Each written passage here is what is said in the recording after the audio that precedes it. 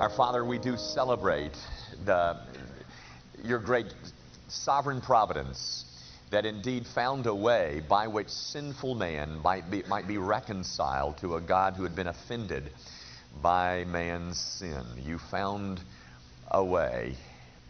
You designed such a glorious salvation, one that is rich in mercy and loving kindness, one in which we find you ready to forgive, quick to forgive. Oh God, we glory in your salvation, understanding and thanking you that it is designed so perfectly to meet the needs of sinners such as I. I pray, oh God, that as we gather for worship today, that we will be reminded of the great salvation wrought in Christ and its availability to any man who will lay hold to Jesus Christ by faith and by faith alone. I pray, Father, that as we gather today, we might be reminded that our foremost responsibility is to worship, that you have called us into being to be a band of holy priests, people who engage in worship regularly, people who have encountered God on an ongoing basis. And I pray, Lord, that you will be with us this day, that your Holy Spirit will be in our presence this hour, so that your people's hearts might be moved, that they might be altered and brought into conformity more with Jesus Christ. Father, we are not here to go through an hour-long ritual that will fit neatly into our checklist of things to do every week, but that this hour might be spent engaging and engaged, that we might find ourselves walking away from here having heard something that has touched our hearts in a way that it will make us new people, different people.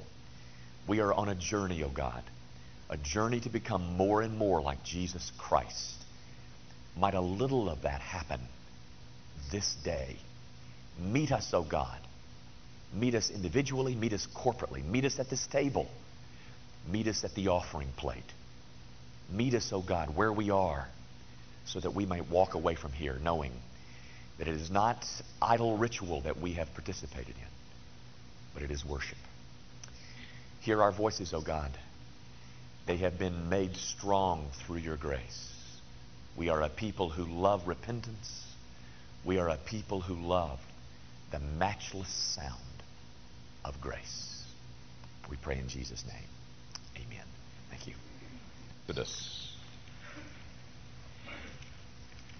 I would encourage you to think again about singing Easter music with us this season. It's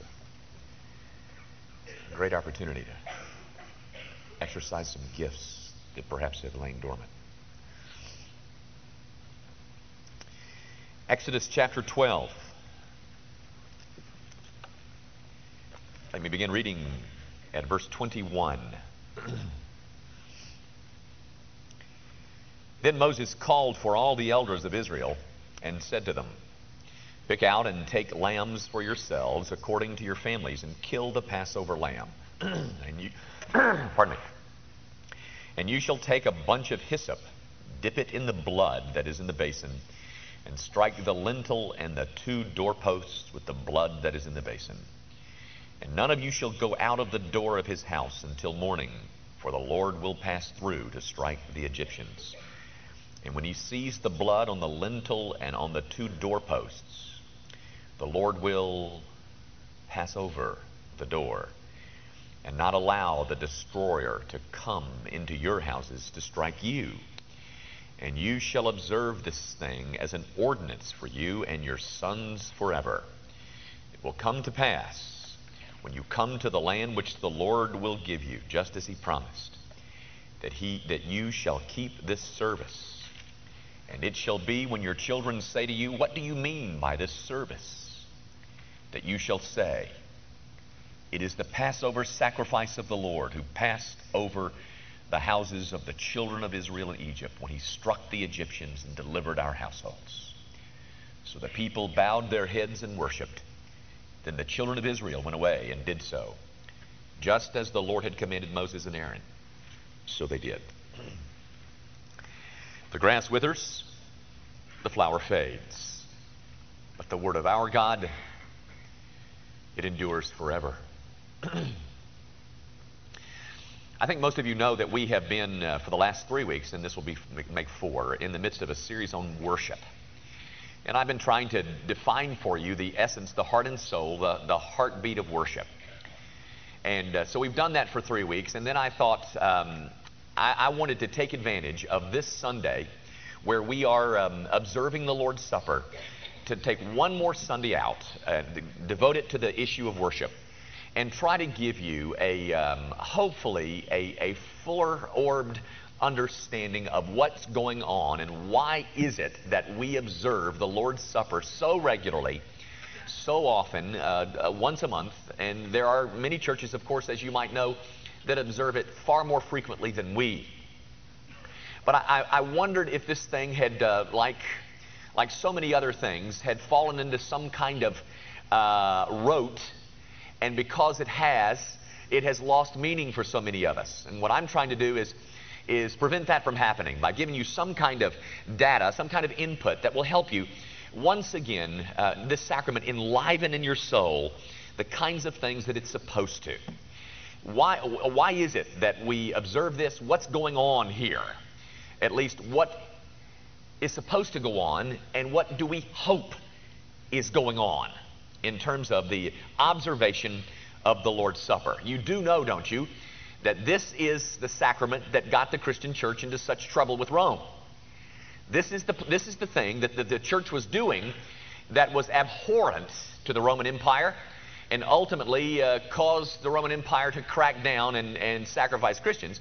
It was this sacrament, because we were charged with being cannibals. The Roman Empire thought they had in their midst a group of people who were cannibals, who were drinking blood and eating flesh. So something had to be done. And of course, that's when she cracked down on the Christian church. But you may have wondered yourself why the Christian church so often emphasizes this thing, which for many of us is nothing more than kind of a bye Sunday. The sermons are shorter. We get to entertain our children a little bit. They don't get lost in it because there's something they can do, and so I'm glad for Communion Sunday because at least we don't have to listen to Jimmy quite as long.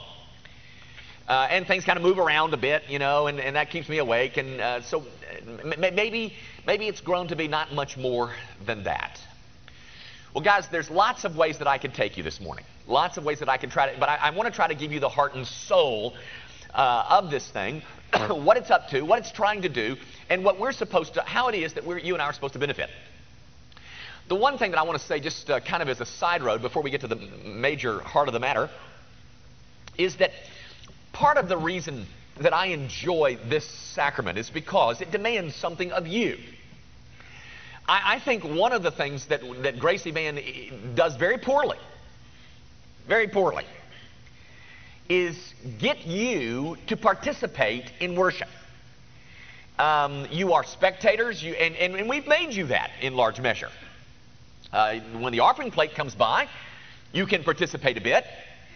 But some of you, in the section that's designed to elicit participation from you, that is the singing, you kind of take a bye.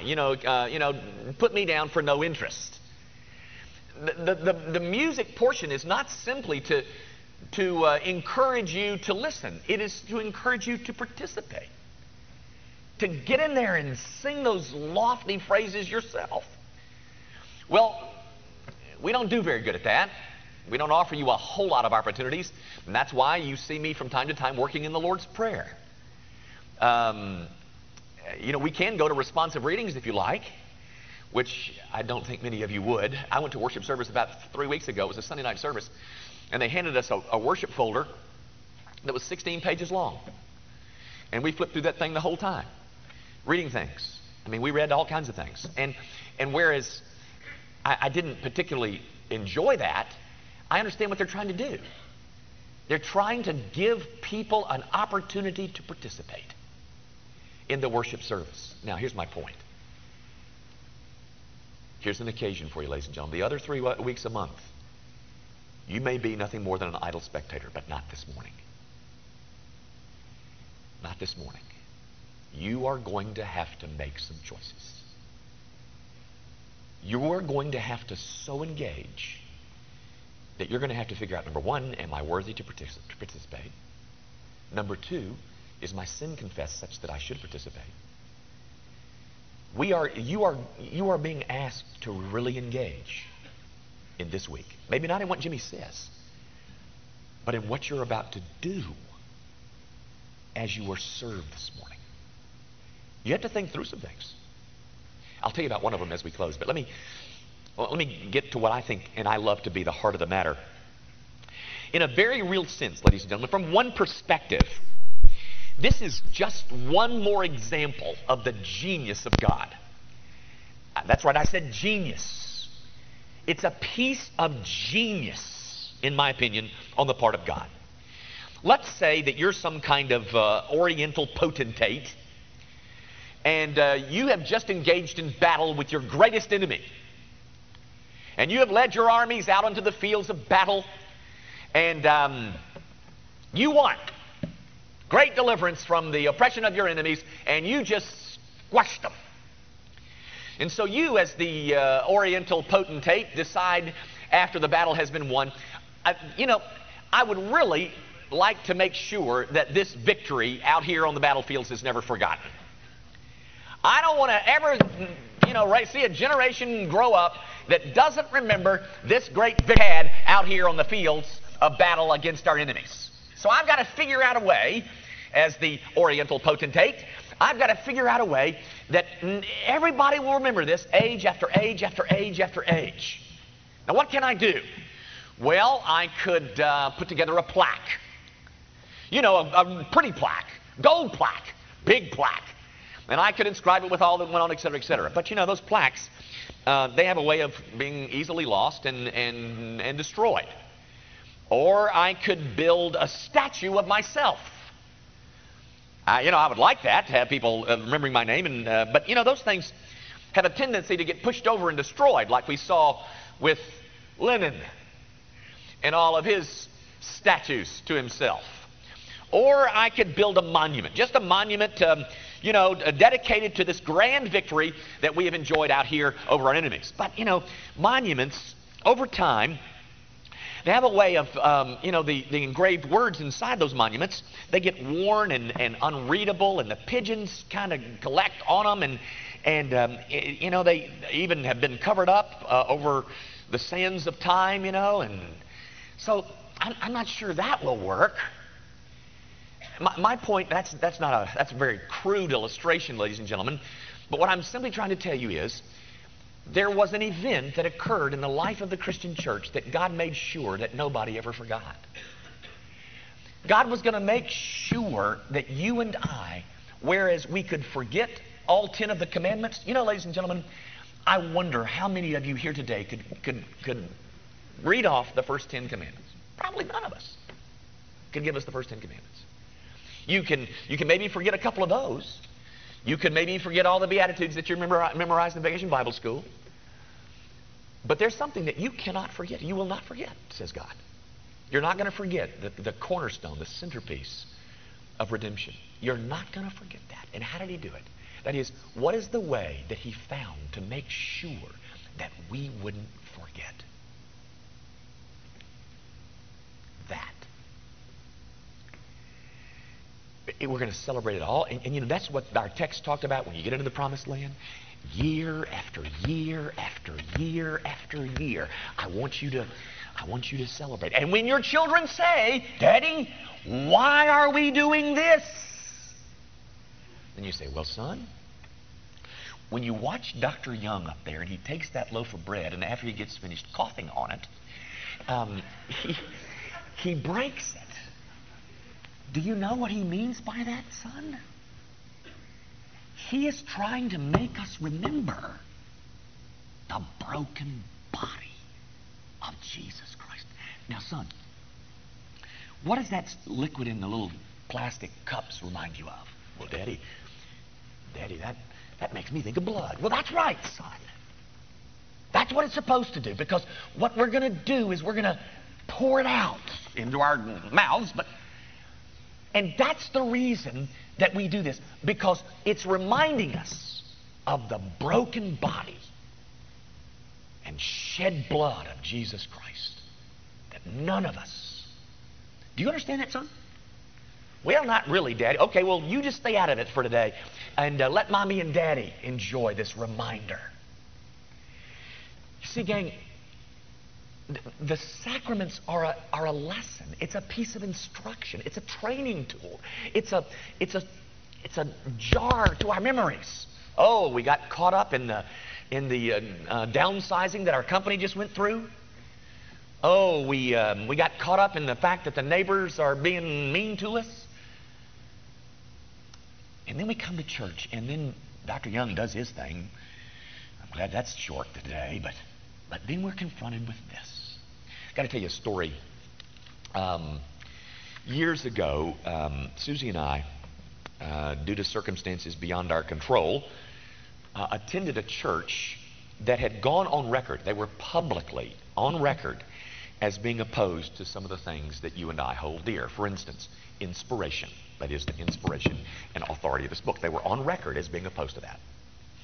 So Susie and I were there, and we happened to be there on a Sunday that they were distributing the Lord's Supper.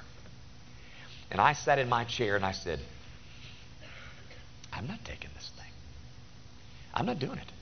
I'm not about to participate in the Lord's Supper in a place that doesn't even believe the Word of God. No, sir. I wouldn't dream of participating in this sacred moment with people who are so liberal. But as I sat there and reasoned a little bit further, I concluded that the sacredness of these elements do not depend on the people doing the distributing. Those things are sacred, not because they were bought at Cecil's. Their sacredness has nothing to do with me nor you. They have to do with the fact that God poured meaning into them. He poured a rich, redemptive meaning into bread. He poured rich, redemptive reminders in things that I can buy on sale at Cecil's and use a coupon. But when they are set aside for this purpose, in this setting, they are supposed to do something to us. Number one, they're supposed to jar our memory. Oh, yes, I remember now. Jesus and all that He's done for me, a sinner. And because He has done that for me, I'm forgiven, I'm set free, I'm on my way to heaven. Yeah, I got some problems at work. But for right now, I'm reminded by a couple of things that, I find in the break room at work. I'm reminded by those things of the very centerpiece of my faith. This thing has meaning. Those things have meaning, ladies and gentlemen. Because Jesus said, this is my body. That's what they have meaning. And so it doesn't matter who distributes it. I'm not going to take from that. Look at that. Did you see who the elders of that church are? Well, it doesn't matter. And gang, if we sit in our chairs and engage with these elements by faith, what we've been promised is the Lord's presence as we do. The meaning is impossible to miss. Because I can tell you that Jesus was a man. He wasn't born of a virgin. I can tell you that I don't believe any of those things. That he wasn't God. And I can tell you that he sinned and he was the product of some liaison between Mary and a Roman soldier. And I can tell you that Jesus didn't die on the cross. All he did was swoon. I can tell you that the disciples stole the body from the grave and he really didn't resurrect. None of which I believe, ladies and gentlemen. All of those things are outrageous lies. But I can sit up here and tell you that all day long. But when we go there, you can't miss it. You just can't miss it. Because Jesus set aside these things and filled them with rich meaning. Ladies and gentlemen, in our text's case, it of course has to do with the Passover, God delivering Israel from Egypt. You know that story, I hope, about the death angels and all that business. And then Moses tells the fathers of Israel, don't let your sons forget this. Don't do that. Tell them year after year after year. In our case, ladies and gentlemen, in the case of the Lord's Supper, there was another house of bondage from which we've been delivered. It's called sin. And ladies and gentlemen, because of what is represented by these two little common elements down here, you and I have been delivered from the bondage of sin by broken body and shed blood. Sacraments are nothing more than reminders to a forgetful people.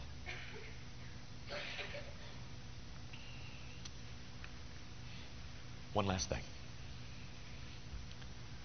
Who ought to participate? Well, you got to be a member in good standing of Grace Evangelical Church. No, ladies and gentlemen, that's not how you're qualified. The people who ought to participate in this are those, whatever their membership is, are people who have savingly joined their souls to Jesus Christ with a hand of faith. That is, are you trusting in Jesus Christ and Jesus Christ alone? If you are, this is a reminder for you. I'll give you one other provision, because I think this is a biblical admonition as well. You got problems with your wife, your husband? Did you drive over here arguing and fussing and fighting? And is there something between a neighbor, something at the office that is ugly, and you walked out of there Friday and mad as a hornet? Don't take. Use this as a reminder that I got to go get that right. And then next month, I'll bring a ravenous appetite to this table. But I'm going to get that sin taken care of. And once we've eliminated that, then I can come with a clean conscience and enjoy something that God has provided. Ladies and gentlemen, here's your chance. Don't miss this morning. Our Father, I do pray that as we gather around things which are common to all of us, that you will remind us richly, deeply, significantly, profoundly, that we have been delivered from a house of bondage, and we've been delivered because Jesus Christ died in our place. And that we are here to enjoy a fresh reminder of that grand and glorious event. And we bring to our participation faith.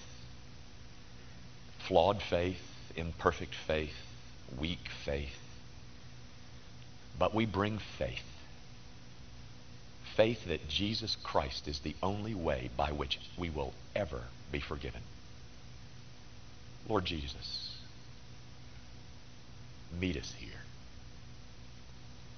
Meet us here that we might dine with you. ask it in Jesus' name.